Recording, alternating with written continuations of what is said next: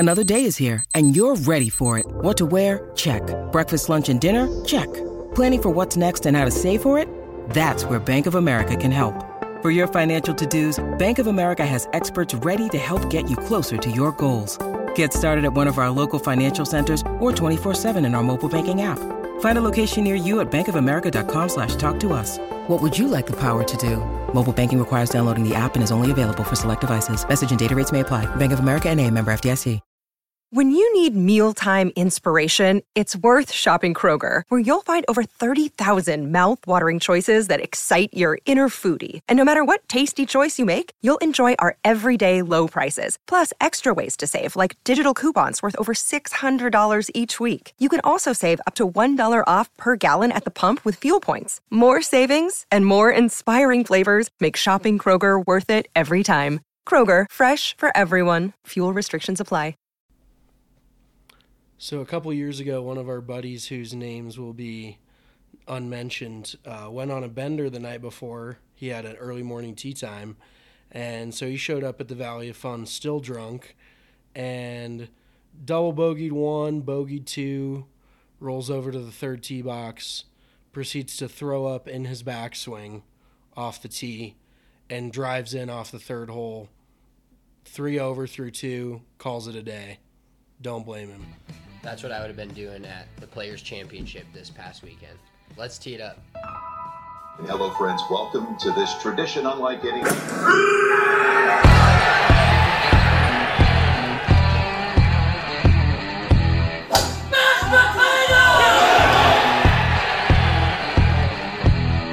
Light the candle! What? Yeah!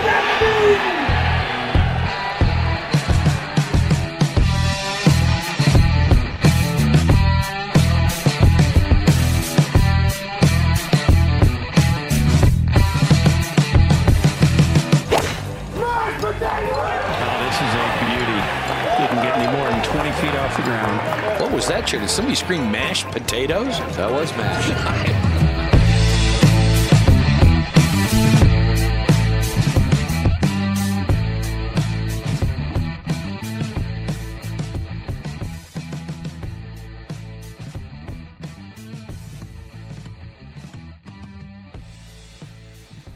What is up, everybody? Welcome in to another edition of Big Drive Energy, brought to you by America's top-rated sportsbook app, the DraftKings Sportsbook. I am your host at Big Drive Spence, here in the depths of our office with Big Drive Mitch. What's up, man? How was your week? How you feeling?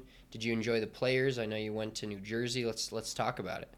Yeah, so as you can probably tell by my voice, I've been struggling for like a couple months. It's been a long couple months of just enjoying myself. We just keep having our flu game over and over, our flu pod. Yeah, exactly. I'm never 100% anymore, so I don't even anticipate that. I'm always playing hurt, and that's just something I've kind of got to deal with at this point. Maybe I need to learn how to stop talking so fucking much. That would probably be a good idea, but that's not what I'm built for. Just so you guys know, like a little secret on Mitch, if you've never hung out with him a lot like I have, he is the king of keeping people in the fucking pro shop talking about. We had like a 4-hour conversation the other day with this guy who clearly, like, it's shitty right now here. It's cold, it's windy, and this guy wanted to talk about investment properties, and this fucking conversation just went on for hours and hours. And Mitchell just like loves talking, which I'm glad for. But when people are in the pro shop just like fucking loitering, I kind of want them to leave. And they just don't leave, yeah. And Mitchell just like, they'll be like walking out the door, and Mitchell will be like, wait, one more thing, one more thing. Oh, that's bullshit. Spencer's the king of the awkward silence. He'll fucking sit there, stare somebody in the eye, and not say a word to him until they leave. Like, I'll blank stare a hole through the fucking computer. Yeah, I can't handle awkward silences, so that's why I end up having to do the talking. So it's kind of the age-old debate, do I talk because Spencer won't, or does Spencer not talk because I won't shut the fuck up? So we've argued that probably a million times in our lifetime, between my mom, myself, and Mitchell, our mom, I should say, where like we'll be at dinner with somebody and I don't say a fucking word for hours, and my mom's like, like blah blah blah, why didn't you talk to them? And I'm like, because you and Mitchell filled the whole fucking time jabbering yourselves. You just need to learn how to fucking speak up like an adult. Anywho, so yeah, I was out in New Jersey. seeing my girlfriend for my birthday. We went to the New Jersey Devils Avalanche game Tuesday night. Fucking stinker. Yeah, well, the Avs were up 3-0 in the middle of the second period, proceeded to give up 5 unanswered in the last period and a half. And that is the first time I found out. First time in 82 games they've had a 3-goal lead and lost. So I was there to witness that, which was great. Side note, Newark, New Jersey is a total shithole. I've never been anywhere more ghetto. Like going to that game, I was like, get me inside the fucking stadium. There's some pretty cool bars around it. Like there's like a whole row of bars kind of right across the street, literally like probably 100 feet from the entrance. So some really cool like a whiskey bar and like an Irish bar and shit like that. But just the city itself, I was like, oh my God. We were in the Uber and I was looking around like maybe I'm a little sheltered coming from Colorado, but it was pretty ghetto. But she lives in Morristown, so that's not where I was staying, thank God. Her town is a lot nicer than that. So I was out there for like 4 or 5 days, but needless to say, I partied fairly hard. That's why I think my voice is still not 100% back. But I'm fighting through it, and then like Spencer said, we were able to watch the players fucking felt like all week because I'm shocked they finished Monday, but longest fucking golf tournament of all time. I didn't come Sunday. I was like, what round are they playing? Well, that was the most wild shit. Like after like Thursday, you got the morning guys through, which by the way, this tournament was the most jaded I've ever seen as far as tee times mattering. Like, yeah, you see like most of the time, most places it's like, oh, it's a little windier in the afternoon, but then the next morning they get the morning tee times. No. The people that got the afternoon tee times on Thursday just got completely fucked. Yeah, we'll get into that here in a little bit, but so we ended up being able to watch the players Monday, which was really cool, fucking electric finish. And this is really the time of year where I love to watch golf, especially with no football left. And we do have basketball and hockey, but it's usually not on Sunday evenings or depending. But just all weekend having golf on, you can nap, you can watch, you can listen to the commentary, which is usually dog shit. Paul Azinger, I don't know how many times he was like, "Oh, he's just working his brain so hard. I'm like, dude, shut the fuck up. Like, they're out playing golf. It's physical. Obviously, they're mentally focused, but he's talking, it's like mental warfare. Like, this is Russia and Ukraine. And, I mean, I wouldn't go that far with it, but TPC Sawgrass did prove to be a fucking test. 17 proved to be probably one of the most fun holes. Like, even my girlfriend texted me. She does not watch golf at all.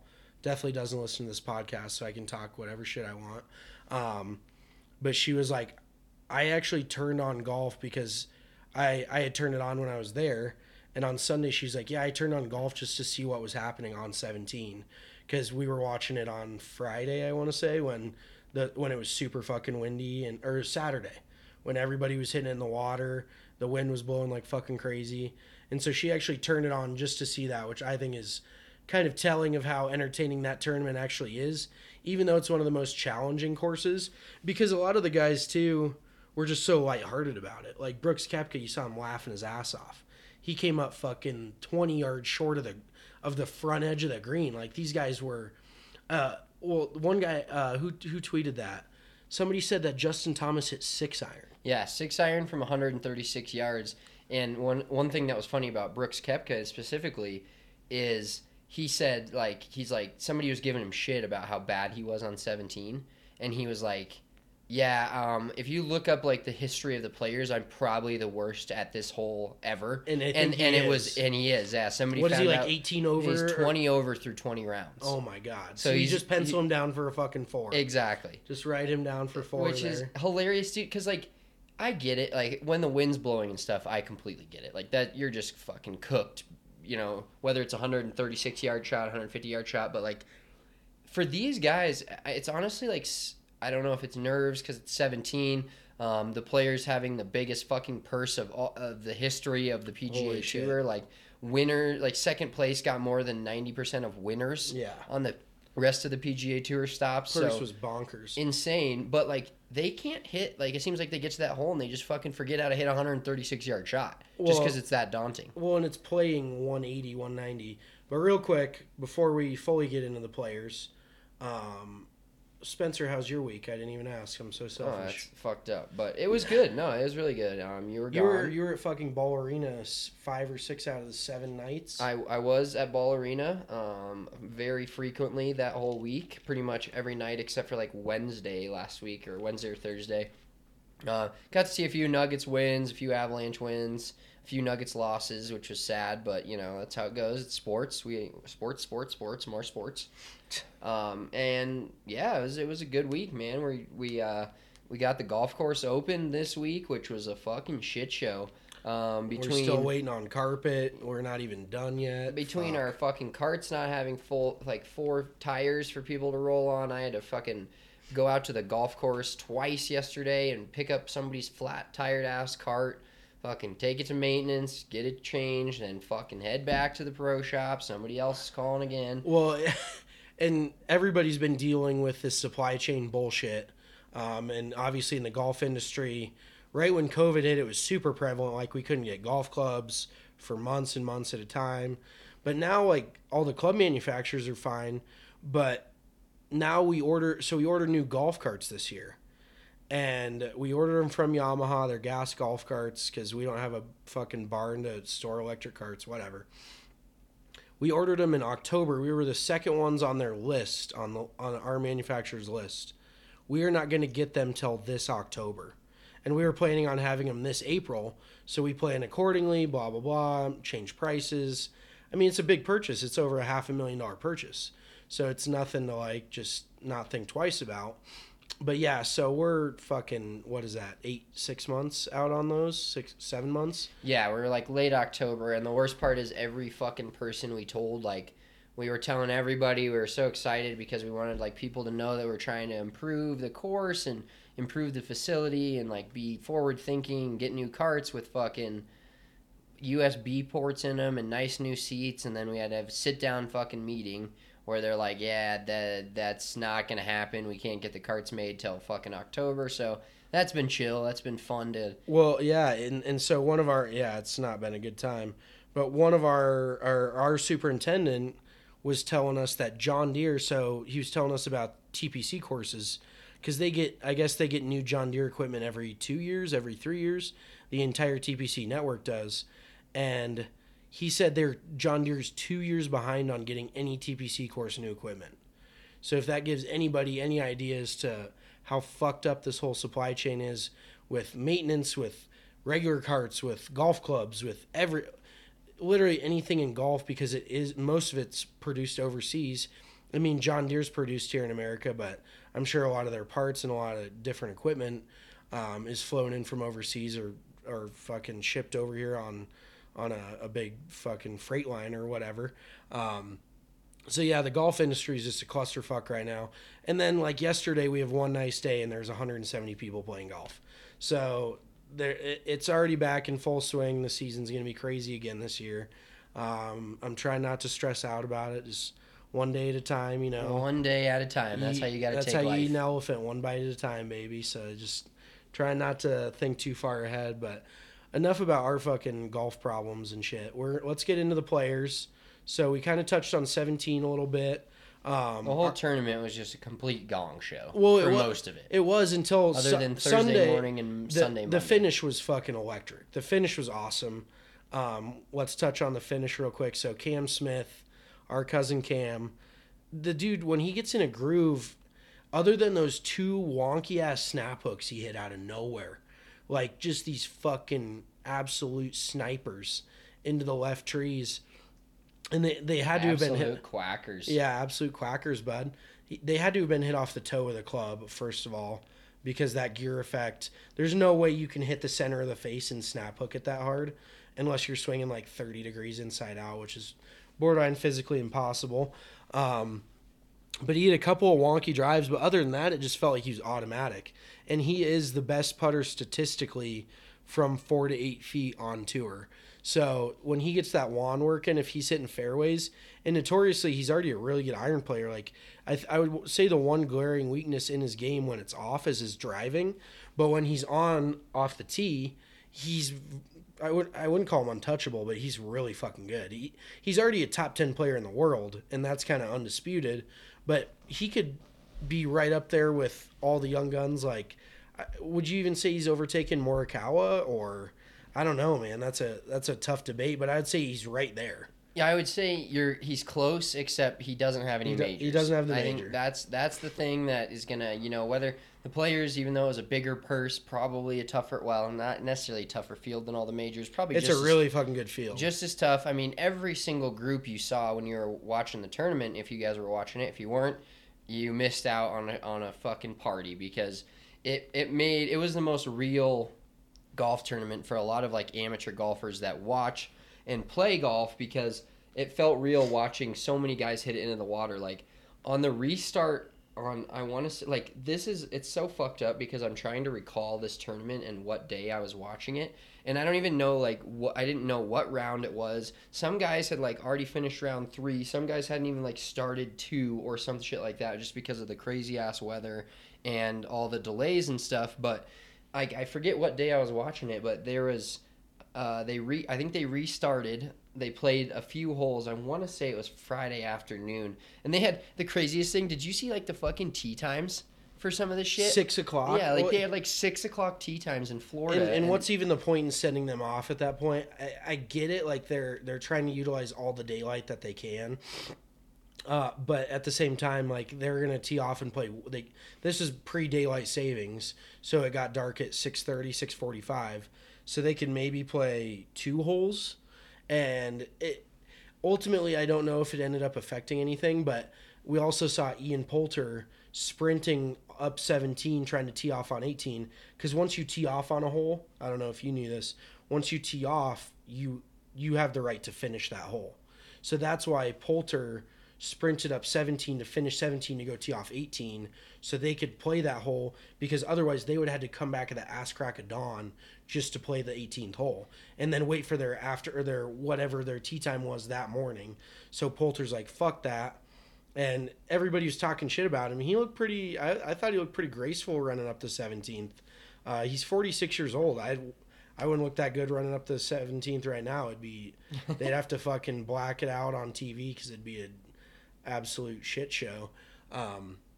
But yeah, they finished their round, and a couple of guys started real fucking late. What was it, Friday? Yeah. I can't. Well, real quick, did you see that Poulter's kid? So there was this one, not viral on Twitter, but somebody tweeted, I think it was like Poulter's wife or something, and this just goes to show you how funny like my dumb ass is. Like Ian Poulter's kid's a fucking silver spooner. Whether he's a good kid or not, I don't know the guy. So Which, the younger one or the older one? I don't know. Because he has an older one that plays at University of Florida. Definitely wasn't him. It was the younger one. Okay, yeah. It was the younger one. And Joshua. His name's Josh. I follow Ian Poulter pretty closely on Instagram. So, yeah. Joshua was fucking... So I see this video on Twitter of Joshua on the beach. Yes, but he's recreating his dad's, like, 17th hole. And I didn't really read the tweet from Poulter, but the first like clip I saw, because how a video on Twitter will like start playing when it's on your like feed, and then it goes and you click into it and you can like see it bigger and clearer, but it start playing. And I thought, because I'm an idiot, that was like he was doing that in the snow. It looked like snow, and I was like, oh wow, that's kind of crazy. Like Ian Poulter's kids live in the fucking snow. Knowing how dumb I am, then I watched the video, and he called it, what did he call? Oh, TPC sandgrass is what Poulter called it, but his fucking kids is 2 feet from the water, probably hitting it off his back porch in their fucking home in Florida, whatever. But yeah, it just goes to show you how dumb I am, thinking that was fucking snow for a while. Yeah, that's not your smartest observation. Side note, though, Ian Poulter's son, Luke, who's playing at University of Florida, is actually a fucking stick. Poulter posted on Instagram some of they were hitting a Titleist new driving iron, their 3-iron. He had like 160 ball speed with a 3-iron. That's moving it. And he's 18. So he because Poulter put his numbers next to his son's, and his son's already got him by like 5-6 mile an hour ball speed. So he can fucking get after it. He's one of those guys who low key, we don't talk about Poulter's kid, or I mean, there's a few other kids that are really good, but everyone talks about John Daly's son or Tiger Woods' son. That's just where the conversation automatically goes. But I think he's going to be a freshman this up. I think he committed to Florida. He's going to be a freshman next year, I want to say.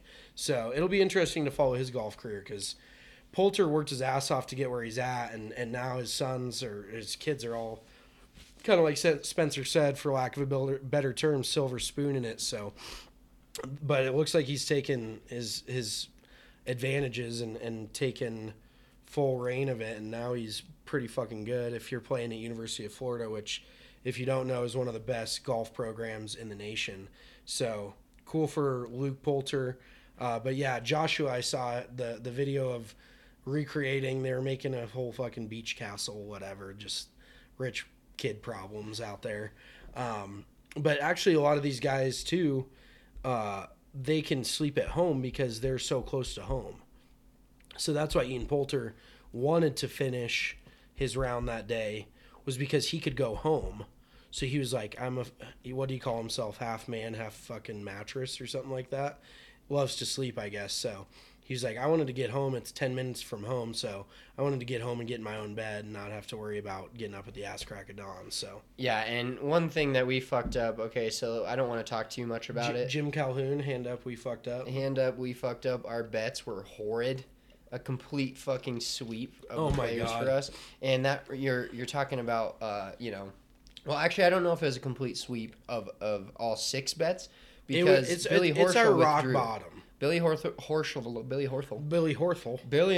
withdrew the Florida Gator product, so that reminded me of it. But he withdrew, so I think we got the credit back for that. I'm going to have to check my DraftKings account. But other than that, we got absolutely stained. We got smoked. It was not our best showing. I would consider this our rock bottom, so there's only one place to go from there, and that's up.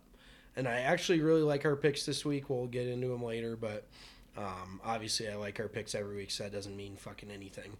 So, but let's talk a little bit about our picks from last week and just like what happened, because I Morikawa cut. He was fine. He was like even par through. Well, dude, it was 17. Yeah. Didn't he fucking got eaten up on? I think he made quad one day and he was just out of it. Like it. But talking about being out of it, fucking Xander Schauffele went from T9 to T90 in 2 fucking holes. He went 17, 18. He went triple 8. Oh god, he went triple 6, quad. 8. Yeah, 6-8 in 7 2 holes. over in 2 holes. That's and relatable. Absolutely cucked himself out of any chance. And then like, wait, did you have Schauffele? No, I did not have Schauffele. But okay. I had Morikawa. He sucked wiener. And then now, can we say that? Oh, I don't know. Should we cut that? We'll leave it. Fuck it. But Morikawa sucked. Fucking Matthew Fitzpatrick absolutely choked all over himself. Billy Horschel withdrew. Fucking yeah, what's that? Yeah, our Tyrrell matchup. Hatton. Yeah, we had a matchup that looked great. Like Hatton finished at what, 4 or 5 under? Well, the first day, so we put, so if you guys have the PGA Tour app and you ever place bets with us, which right now I probably wouldn't recommend. Or fade us, whatever. Especially if we go a matchup. So I'm looking at, you can on the PGA Tour app, you can favorite the players that you're cheering for. So that way they show up at the top. You can kind of see where they're at right away, and you don't have to look through the whole leaderboard and try to name search and whatnot. And so I put Paul Casey up there because of the.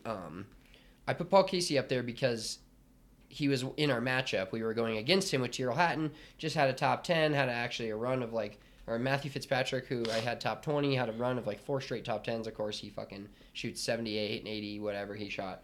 But you can put those players at the top, and like the first couple holes, Paul Casey is like, I think he was like the first time ever to be 3 over in this first 2 holes of a tournament, and then finish in the top 5 or something like that. He was 3 over through 2. And Tyrrell Hatton was 2 under through 2, and I literally had booked that matchup that we had won it. I was like, oh, cool, at least we won our matchup. That's kind of like bread and butter, more minus 110, not a crazy odds pick. And all of a sudden, I'm watching the tournament when it gets closer to fucking the next day, and fucking Paul Casey's winning the fucking thing, basically. Yeah, I don't know exactly how he turned it around like that, but that was just an all-time bad beat on our part because, like we were saying, Tyrrell was playing pretty damn good. And of all the matchups, we could have picked 30 different matchups, and we picked the one fucking dude who decides to play well this week and bet against him. Yeah, and Paul Casey's been fucking nothing for the last, 6 weeks. Yeah, he hasn't been great. But if you guys are placing bets with us or fading us, make sure you always use the DraftKings Sportsbook. Teams have been selected for the biggest tournament of the year in basketball, and there's a few days left to join on the action as it tips off on Thursday. DraftKings Sportsbook is giving new customers a shot to bet just $5 on any team, and you get $200 in free bets if you do. It's that simple. If they win, you win. So maybe go a little Gonzaga. I know there was a profit boost on Gonzaga to plus 100, which they were minus 8,000 money line, so that's a great profit boost. Toss 50 on that. DraftKings Sportsbook customers can always get into college hoops with same-game parlays. You can combine multiple bets for a bigger payout. The more legs you add, the more you can win and collect. DraftKings is safe, secure, and reliable. Best of all, you can deposit and withdraw cash whenever you want. So download the DraftKings Sportsbook app now. Use that promo code DNVR. Get $5 bet on any college hoops team and get $200 in free bets if they win. If they win, you win with promo code DNVR this week for the tournament at DraftKings Sportsbook. Must be 21 or older, Colorado only, new customers only, minimum of $5 deposit. Restrictions do apply. See DraftKings.com/sportsbook for details. And if you have a gambling problem, call 1-800-522-4700. All right. Should we get into a little bit of the... There's some more players that I feel like we still need to discuss. Yeah, let's... Well, so Cameron Smith, the finishing stretch coming down between him and Anirban Lahiri. So I think Cam Smith, what was he, 5 under through 8 on that back nine? Through 8 after 17. Are you saying the Monday round, the final round? Yes, the final round. Yeah, so he was, I want to say, he made 10 birdies. Jesus, which is a record. Which is insane. He made 3 bogeys in the middle of the tournament, went from leading it by a mile to fucking second place. There was guys he at went 10. from 12 to 9. He went from 12 to 9, and then he just birdied 5 of the last 6 holes, I want to say. Yeah, Sunday. well, and so or he was Monday, he was stupid hot until he got to 18. And by the way, that shot on 17 was like Ricky Fowler-esque with the absolute stones. And everyone's like, oh, did he push it or did he mean to hit it there? Because nobody aims right at that hole. It's 6 feet from the edge of the hole, or from the edge of the green, which is pretty much the water. So I don't think anybody means to hit it there. But when you do, I mean, that's the best looking putt you got. And like we said, he's pretty much the best guy on tour between 4 and 8 feet. So once he hit it 3 feet from the hole, everybody's like, okay, so he made 2 on 17. So he had a 3-shot lead going in. Lahiri was through 16. He was through 17. So he had a 3-shot lead, hit it in the trees right off the tee because obviously you're going to protect against the left side on 18 with all that water up the left. So he hits it right on 17 or 18. So then he goes to chip it out. And I think this was one of the most what the fuck are you doing moments we've had on tour all year. And obviously not intentional whatsoever. And I don't even think it was really miscalculated or mishit, but Cameron Smith fucking tries to chip it out of the trees and hits it in the water off the chips. That's just I don't have words for that. How bad is that? I think that may be one of the worst feelings in golf is when you're trying to play it safe and then you fuck yourself even worse. Yeah, There's nothing worse than that. Yeah, that's you're just stepping in your own shit at that point. So Cameron Smith hits it in the water, has to drop. So he's hitting 4 from the edge of the hazard about 60 yards out. Luckily, he's a really, really good wedge player. Flips one into a foot and knocks that in, makes 5. So he gives a shot back there. And then Lahiri hits it to 12 feet below the hole, just short of it on 17, makes that. So Lahiri's going into 18 and needs birdie to tie to go to a playoff. And Lahiri pipes a drive. You could tell he was trying to rope hook one in off the right side into that front left hole location on 18 and just didn't get it to work enough. But actually, I think that even if it would have gone a couple yards further, because did you see Doug Gim's approach shot on that same on 18? I did not. If you land it, Doug Gim, everybody knows I played with him. Whatever, it's an old story. But he landed it basically on the same line as Lahiri, but he landed it pin high because there's this big ridge that works top right to bottom left. Everything kind of filters towards the water. So he landed it 30, 35 feet right of the hole, and it came down to 4 feet from the hole. So I think Lahiri kind of had that in the back of his mind, like, if I can just get something pin high right, just pin high on 18, somehow work it right to left on the green and have it filter down towards the hole, he thought he was going to have a pretty good look, but he did not get it all the way there. And I think there was a little wind in their face. And by the way, 18, just the stretch in general of 17, 18 the whole week was fucking treacherous. Like, so Lahiri hit driver on 18 Monday, and he still had like 190 yards in. And can you imagine a hole with water all the way up the left, that 450 straight into the teeth at sea level? Like, their balls were going nowhere off the tee. They were having Paul Casey, I think, at 3-wood, he had over 200 yards in. Like, that's one long ass par 4. That's not a green light by any means. So Lahiri he almost chipped it in too. He hit it to like 6 inches, but still Lahiri's chip, like Spencer mentioned earlier, the purse was so fucking huge. Lahiri's chip, if he wouldn't have gotten that up and down, I think he would have lost like $600,000. So the fact he did get it up and down, he still made over $2 million. And for anybody that doesn't know, Anirban Lahiri's not like a real household name on tour, but he's made about $4 million in his PGA Tour career. He literally made half of that in one tournament this last weekend, and he didn't even win it. He finishes second and makes over $2 million in that start. So that, and I will say too, what's really cool is Lahiri's been struggling mightily. Like, they kind of did a little, like, not bio on him necessarily, but 3 years ago he was up to like 30th in the world in the official world golf ranking. Like, he was really fucking good. He was in all the world golf championships. He was trending to be one of the better players. Kind of, I think he keeps European Tour status too, or DP World status, whatever you want to call it. But he was trending in the direction of being one of the best like international players in the world, and then he completely fell off the face of the earth these last 2 years. But there was an interview with him like 3 weeks ago, and he was like, honestly, with my game, I feel like I'm 1 week away from having a life-changing week. And even though he finished second, this week was definitely a life-changing week for him. It was fucking insane, making, like we said, over $2 million, all the world golf ranking points you get that come with that.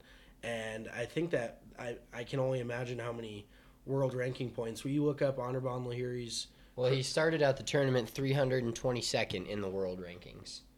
And now, give me a guess. I bet he's like 90th. What do you think? What are you guessing? I'm going to say he went up to like 75th. Okay. Oh, he broke into the top 100. Uh-oh. 89. Holy Okay, shit. so Great right guess. Thank Great you. guess. It's almost like I know what I'm talking about sometimes. But yeah, really happy for him. And one other thing I feel like we have to touch on for all the shitty golf shots, all the fun. Who shanked it on 17? I forget, but there was Brooks, basically. Was it? Well, yeah, I mean, there was one full on Hazelrocket because there's that little island with a tree, like kind of in the middle of that pond, and somebody almost hit it on that like island because they shanked it basically 90 degrees right, which was fucking hilarious. But Shane Lowry made a hole in one, and how electric was that to see his celebration? And Shane Lowry, the big Irishman, he knows how to party, so I can only imagine the celebration that he tweeted out. He's like, drinks on me, what an incredible feeling. And like I said, Lowry knows how to tip a few back. If you've seen how he's built, he's not afraid of the whiskey and the Guinness. So that was super cool, and it was just so cash anyways. Like, flew it right over the flag, tracked it, sucked it back about 3 feet, tracking right in the center of the cup, just jarred it. So I thought that was really cool to kind of see both extremes where we had 18 balls in the water that one day on Friday.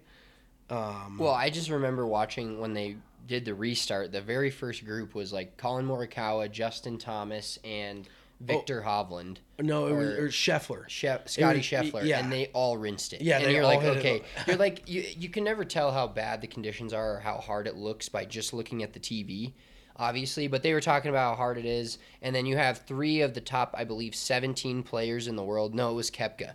It was Koepka, Scheffler, and Justin Thomas. And they all rinsed it immediately. Yeah. And they had no chance. And luckily, Scheffler hit it over that little area, like the walk-up area where you walk around behind the green, so he got to drop up there. But then there was guys dropping in the drop zone and rinsing it from there from like 80 yards because it was that back left pin. Well, because they're taking a gap wedge or a sand wedge or whatever, and they're putting was it Scheffler that like flew that 80-yard the fucking shot from the layup area or the drop zone, flew like 20 yards over, just not even close. Like I was like, what number? Did his caddy give him the wrong number or what? Because it was not even near the green.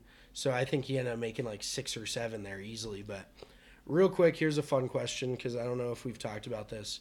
If you could be at anybody's celebration post-hole-in-one on the PGA Tour, who would it be? Dustin Johnson. You think would it be a snowy night down in Ponte Vedra if you would have made a... 100%. PJ all the way home. I didn't even think about that, but I feel like DJ would be a good no-brainer. Okay, so you see where Spencer lies. I think I would have to go with any like Irishman or like Englishman because they just Lowry, Graham McDowell, somebody like Ian that. Poulter, Henrik Stenson, who else? Like all of those guys, just like even maybe Rory. I know he knows how to get after it too. Bust into a few bottles of the Opus One. But I think any of those European guys would be a blast to party with after hole-in-one. Dustin Johnson, I think, is kind of the undisputed answer, though. I didn't even think about that, but yeah, you're 100% right. There's really no questions. There's no better party than a Dustin Johnson party. Yeah, I mean, as long as you don't get thrown down the stairs like he did at the Masters, then you're probably fine, or get tripped, quote unquote. So I think that pretty much wraps it up for the players. Yeah, one real quick thing that kind of goes into not this week's tournament at the Valspar, but next week we have the Dell Match Play, which is a great tournament, changes up the field, changes up the way it's played, turns into like a March Madness type of tournament bracket. But Cam Smith came out with a statement today basically saying that he's withdrawing from the Dell Match Play. Because he wants to spend time with his family, right? Yeah, he said, regretfully, I've decided to withdraw from next week's Dell Match Play.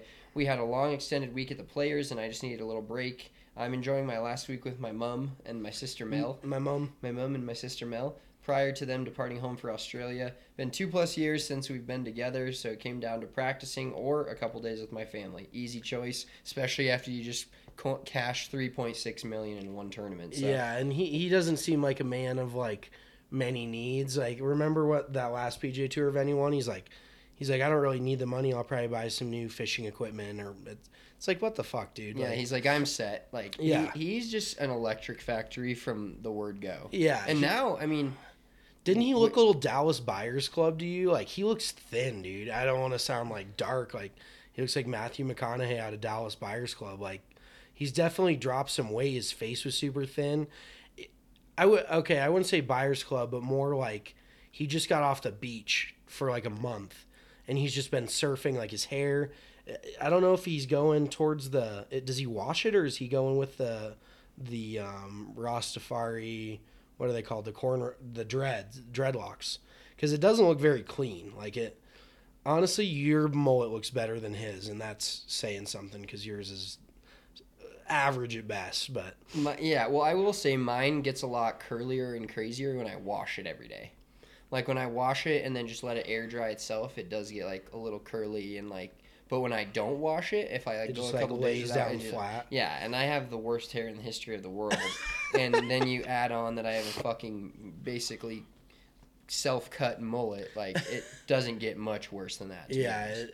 I mean, Cam Smith doesn't look a whole lot better for whatever that's worth, but really, really cool for him because they did a story on him, and just like Spencer mentioned, but he hasn't been able to see his mom or his sister in 2+ years because of COVID, him being from Australia and their lockdown being so strenuous that he wasn't able to travel back over there with his schedule, and they weren't able to travel over here. So this was the first time he was able to see them in a couple years, and what a better week to have them over than when he wins basically the biggest tournament on the PGA Tour, cashes that huge-ass check. And I will say real quick, we were talking about Cam not having a major yet. My not super early prediction, but my early prediction for the Masters, you can book it right now. Cam Smith's he's going to be putting that green jacket on Sunday afternoon in Augusta. I really think that he's got that kind of game, and he played really. Do you remember last year he played really well there too? Yeah, last year he almost won the thing. Yeah, exactly. He basically had a few really good chance to win the thing, so he's already got a good record there. There is absolutely zero chance we leave him off our DraftKings Big Bet Energy picks for that week. 100%. Zero chance that he's not on there somewhere. Yeah, we are going to be doubling down on Cam Smith that week, and especially if you can get Dial on those greens at Augusta, which he clearly is, with how he played last year. I think he's got to be one of the clear-cut favorites coming out that week to play. So, well, and a quick shout-out, of course, talking about the Masters, we are going to be doing a Sunday live show from the DNVR bar after the Masters is over, kind of recapping the last few holes. Hopefully there's some drama, and then we'll go straight into kind of a recap of the tournament and talk about the winner and all the crazy stuff we saw all week. And we'll also be doing another pool. So make sure if you're listening to this and you're following us on Twitter, or hit us up via email, golf@thednvr.com. When the Masters rolls around, we'll do a pool. This last week we gave away a hybrid and a sick Pins and Aces. Shout out to Pins and Aces. Joker putter head cover. And Zach Rodriguez won. He got the hybrid, so we're actually going to probably play around with him this coming summer, so that's going to be a good time. But make sure you're hopping into those pools. They're always free to enter. We're not taking anything from you. We're just trying to give you stuff. So make sure you're entering those pools moving forward. For every major, we're going to have one. And this is a great year of majors. We got Masters, of course, at its normal time. We've got the Open Championship at St. Andrews, a classic. And then, down in Oklahoma City for the PGA Championship. And then the U.S. Open is, where is it this year? Oh, shit. Is it Aronimink? No, that was out of left field. I have no idea. It's somewhere back. Oh, wait, is it the Country Club? Is it at Brookline? Yeah. Yep. Yep. Oh, another classic venue. God, look at me just from the clouds with my... Yeah, after your Aronimink bullshit. You had to well, it's all up in the Northeast. It's all the same, whatever. But yeah, we weren't able to do our live show this last week with scheduling conflicts. We were going to do a live at the end of the Players, but we didn't know when it was going to finish. It finished on a Monday, blah, blah, blah. But we will definitely be doing those at the end of majors, so be sure to tune in for those. Those are electric. You get to see our instant reaction, then we go straight into a podcast. So it should be a fun season ahead of us. Yeah, absolutely. We got golf season right ahead of us. Once basketball and football is already over, but there's the free agent frenzy now. But once basketball and hockey kind of wrap up, you just hop into the golf. Make sure you're going out golfing this summer. Make sure you're listening to our podcast, of course, and continuing to do that because this golf is like, it takes over. Like, if you like it enough, it takes over your summer, and there's not a lot of other sports to worry about, especially if you live in Colorado, but we won't get into the Rockies. Why don't we talk a little bit about this Saudi Golf League that just seems to not go away? Yeah. I actually have here an email that they it sounds like Rory just straight up sold them out, which is great. Like he sent it to like every big news outlet, and I think he was like, you didn't get this from me, but he was one of the few names. Like, what a random group of names to get CC'd on that email. It was like Kevin Kisner, Rory McIlroy, like just some random ass names. Maybe they saw Kevin Kisner talking about his money and what he makes for finishing 20th place, and they're like, oh yeah, he'd eat this shit up. Yeah, so here's the email. It says, Dear Rory, in all caps and bolded letters, a brilliant model for fans, the game as a whole, and the members of both the PGA Tour and the Korn Ferry Tour. Further to your dialogue and correspondence with Andy Gardner, this letter sets out how members of the PGA Tour and the Korn Ferry Tour might benefit significantly from the successful launch and operation of the Premier Golf League.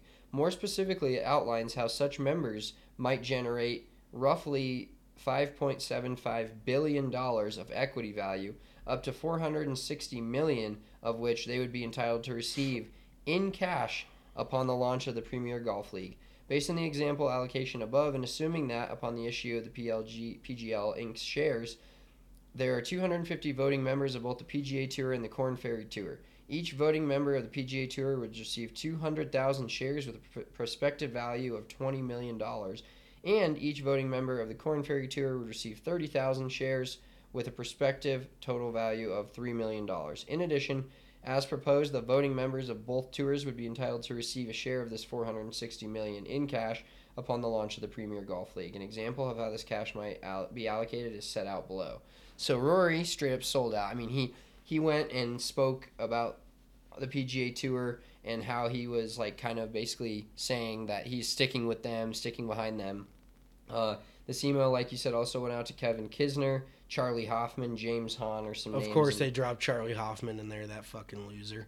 Well, that guy is on the outs. I think there's a few players that are going to go for this, though, don't you think? Well, for sure, and Greg Norman talked about it, and he was like, and actually, so Norman, do you know this whole story about, so Norman back in his heyday, like in the late 80s, early 90s, tried to start his own World Golf Tour. Like, he wanted to branch off from the PGA Tour, start his own tour. So he's been at this. He sell enough shitty polos and golf clothes to do that? Well, dude, yeah, he's fucking loaded. Side note, he's got a ranch in Colorado. I want to say it's like a $50 million ranch, at least. He's got like his own... He's got like over 300 acres. He's got... you can fly fish on his property. You can hunt on his property. The lodge is like something that you would stay in up in fucking Big Sky, Montana, that charges you $1,000 a night.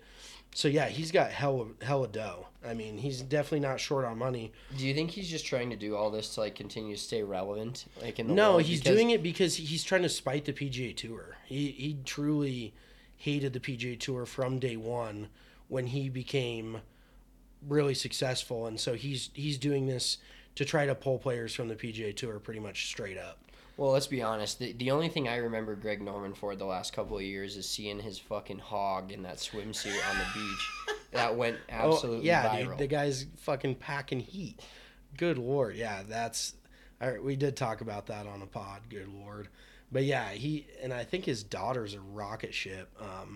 His daughter... So, yeah, his daughter was actually engaged to Sergio Garcia, and she was the one that, like, broke his heart and derailed his golf career for... better half of a fucking decade, I want to say, because he's just a basket case. But yeah, Sergio is engaged to his daughter, so I'm sure she's not horrible looking. Anywho, so this Saudi Golf League, they released a 2022 schedule, and now they're kind of, it sounds like they wanted player commitment, like we need to have these players in order to do this, and they've changed course pretty quick because now they're like, we're fucking doing these things, and you can either play or not play. And it sounds like, so it's a two-person thing. It's a team format. So I guess they would have to have he said they'd have to do a draft of who's going to play with who. So I don't think you necessarily get to pick who plays with who, which is a little weird, but whatever. So the 2022 schedule would start in London in June at Centurion Golf Club in June, London. July would be at Pumpkin Ridge out in Portland, Oregon. Another one in July at Trump National Golf Club. Of course, Trump's all about that dough. They're probably sliding him a fat check to host that shit. So, of course, Trump's all in there. And then early September at the International in Boston, or called the International in Boston. I would assume that's going to be at TPC Boston, if I had to guess. Could be wrong. Rich Harvest Farms or is the International a golf course in Boston? Will you look that up? Yeah. Because I don't know if I think these are the International. Huh. I guess, yeah, it probably is the golf course. Anywho, so then they have, I'm befuddled. Shut up. Okay, so then we got Rich Harvest Farms in Chicago, the third weekend of September.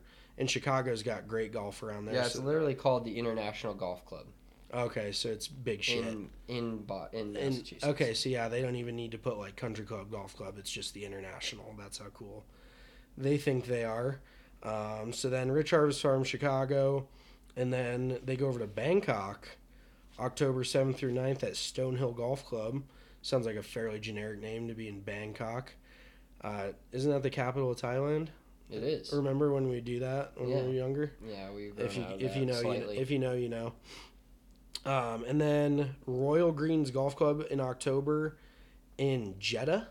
Is that Jeddah? Look up where that is. I assume it's somewhere in the Middle East. If I had to take a shot in the dark, once again, this is not a geography podcast. Looks like she's in. Oh boy. Ooh. Can you not read a map? Israel. Israel? No, it's south. Oh, good. It's this big ass country that I don't know what it is. Let me see. What's that? That's Saudi Arabia. Oh, that's where it is. Oh, okay. So yeah, they're playing in Saudi Arabia, which is fitting, because it is funded by all of them. So, yeah. So they're called the Saudi Golf League. Yeah. So it's the homeland. So yeah, they're playing their second week October, and then it just has the team championship, October 28th through 30th with no venue listed. So that's probably, who knows where that's going to be played. But the interesting thing is, and kind of a different dynamic, but like we talked about, they're going to be 54 hole tournaments, which I don't necessarily love. Like 54 holes just doesn't quite feel like enough, just because we're so used to 72 holes. Doesn't get you going. Yeah, it doesn't quite wet my whistle. And they're also no cut. So dudes could show up there and dog it. Like, for hand up, I'd be the first dude, if I had any sort of status and my name meant anything anywhere, I'd be signing up for that shit yesterday.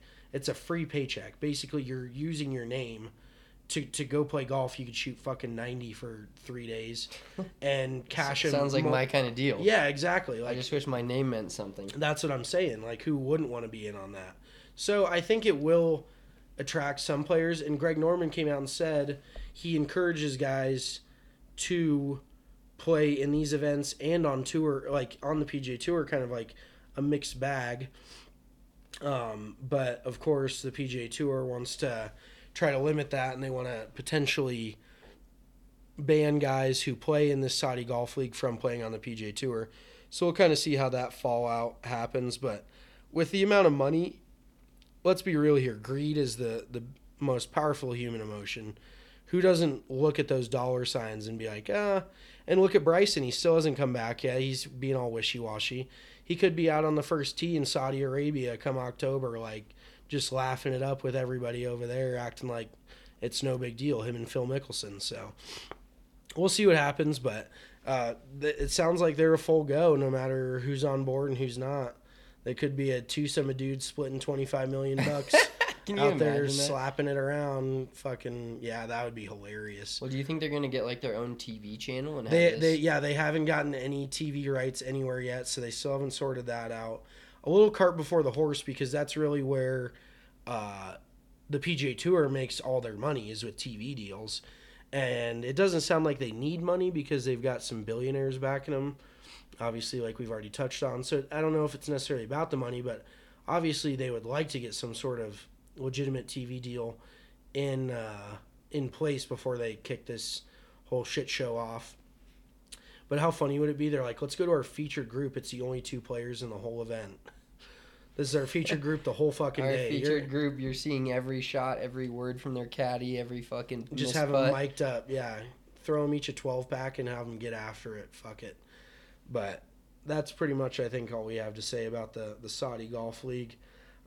Should we get into a little Valspar, our picks for the Valspar? Yeah, let's get into it. So as a reminder, all our picks and odds are from the DraftKings Sportsbook.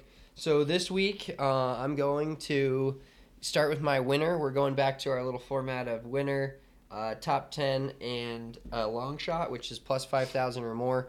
On some of these events that are smaller, like the Valspar, they don't offer a head-to-head, because we would like to start doing head-to-head matchups, because obviously we fucking suck at picking everything else. So we're hoping with the better odds, we're just picking one player to beat one other player. So we will do matchups where we can, but for now we're just... And when we pick a matchup, you take the guy we're going against to win the fucking tournament. So for the Valspar, I'm going to start my picks. I have winning it at plus 1,800. He shot a course record at TPC, and nobody really saw much of it at all, and Dustin Johnson. And so Dustin Johnson's I think he's like 7 of his last 10 events, he's top 25. Yeah. Like he's played like some low-key as Dustin Johnson can be. He's been low-key, like very consistent his last 10 events. I think he has 7 top 25s and 3 top 10s. So, I mean, he's not playing bad golf. We just haven't heard his name a lot because he hasn't been in the winner's circle. Exactly. Well, you're going to hear his name in the fucking winner's circle this week at the Valspar. Oh, baby. Had a great week at the Players. Fought the conditions, which normally he's not a player that you would think would be able to fight those conditions and play as well as he did. So take Justin Johnson plus 1,800. My top 10, this guy came on and was giving Cam Smith a real run for his money on Sunday. Has also just consistently been around the last couple of months, any tournament, and that's Keegan Bradley. And I believe he's already won the Valspar, or he's... Yeah, and I think he has won the Valspar, and we really didn't talk about it yet, but the Valspar is a very ball strikers-oriented course. You have to control it off the tee. You really have to control your distance with your irons. You have to be accurate, and you have to be precise. So basically our picks are kind of going off who's hitting the ball well right now. Yeah, so I'm going Keegan Bradley to top 10. That's plus 500, so great odds. He's on fire from the Players Tournament. He's been in the top 10 of a few tournaments that he's been entered, and always seems to come up big on Saturday, Sunday after he makes the cut. And then my long shot, I'm going back to another old winner of this tournament, won this same tournament back in 2010, and also had a great Players. So I'm combining horse for a course here and a hot golfer, and that's Adam Hadwin, plus 6,000. Oh, damn. Yeah, I kind of saw his name. He really won it 12 years ago? 2016. You said 10. You said 2010. I meant 2016. Okay. I was like, God damn, he hasn't been on tour that long. Okay. Yeah, I don't mind that pick, actually. He knows the course, obviously. Pretty good player out there. So, and let me pull my picks up here real quick. So, my picks this week, I like my boy Abram Anser winning it. He's been playing pretty well these last few weeks. Had a real good shot at the Players. Yeah, he was right up there. His short game's always nasty. Real good ball. He doesn't hit it long, but you don't necessarily need to be long at the Valspar. You need a little bit of distance, but it's not the end all be all. It's more accuracy based course. So I like him there. Plus 3,500. Those are pretty good odds. I'm throwing shit at the wall, so we'll see what sticks. Alex Noren into top 10 plus 500. He's had a couple of pretty good weeks. His odds earlier this year, you remember, like TPC Scottsdale, he's like plus 11,000 to win. He's not really getting a whole lot of respect, and I mean, he has had a few like atrocious tournaments this year, and had a pretty poor end of last year, pretty poor beginning of this season. But his game seems like it's kind of rounded into shape. And then Harold Varner III as my long shot plus 7,000. He's already won this year, and his game's been on the come up for these last few years. He's really getting comfortable out there winning. Always a good ball striker, knows how to get it around. So Harold Varner plus 7,000. Those are my 3 picks for this week. Love it. Well, before we get out of here, we're gonna get to our segment of Tweet of the Week, and of course we got to go back to the well. It's always Max Homa. He seems like this is actually just more of a Max Homa's tweeted the response to the Tweet of the Week, which was not from Max Homa at all. It was from just a random guy that ended up talking to him at the Chili's airport in Jacksonville. And let me pull up this tweet here.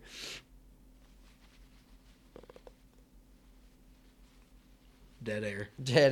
Oh, fuck. I had it, and now it's just gone. Just the black hole of the internet. Mm-hmm. It's gone forever. Tweet from Christopher Powers at CPowers14. He said, Max Homa just made $327,222 at the Players. I'm currently chatting with him at the Jacksonville Airport Chili's. His wife booked him a flight while he was on the course today. He ordered chicken tendies, and the waitress came back and said they ran out. Day ruined. And he responded with, this was devastating, and then lucky me, as he was taking a picture of his boarding pass, and he was in boarding group C32. No Just respect. could almost buy the plane probably itself from his PGA Tour career, and he's C32 flying back home to Arizona. Hey, so. everybody's got to get humbled at some point, and everybody knows Max is one of the most self-deprecating, endearing dudes out there. So if anybody can handle boarding in C on fucking Southwest Airlines, it's him. Maxie Homa, tweet of the week.